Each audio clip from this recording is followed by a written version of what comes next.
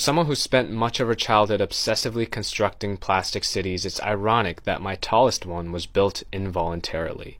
My parents built the foundation, conditioning me to believe that queerness was the epitome of depravity, teaching me that my loving God hates. I reluctantly built the next layer, playing the part of a conventional teenage boy, and I kept stacking, masculinizing myself out of fear of the all-too-visible bigotry in my community.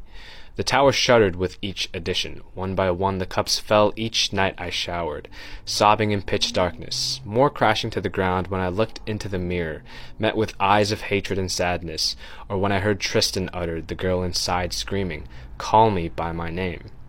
I never let slip that my facade was crushing me from the inside out. Though my tower was mangled and twisted, I swore to myself I couldn't let it collapse, no matter the cost. But the cost quickly became too high. I atoned for this tower with my soul. With the light draining out of my life, tremors swept through my plastic cities, inspiring others in pursuit of knowledge, competitive victories, problem-solving, and even learning lost the beautiful luster it used to hold for me.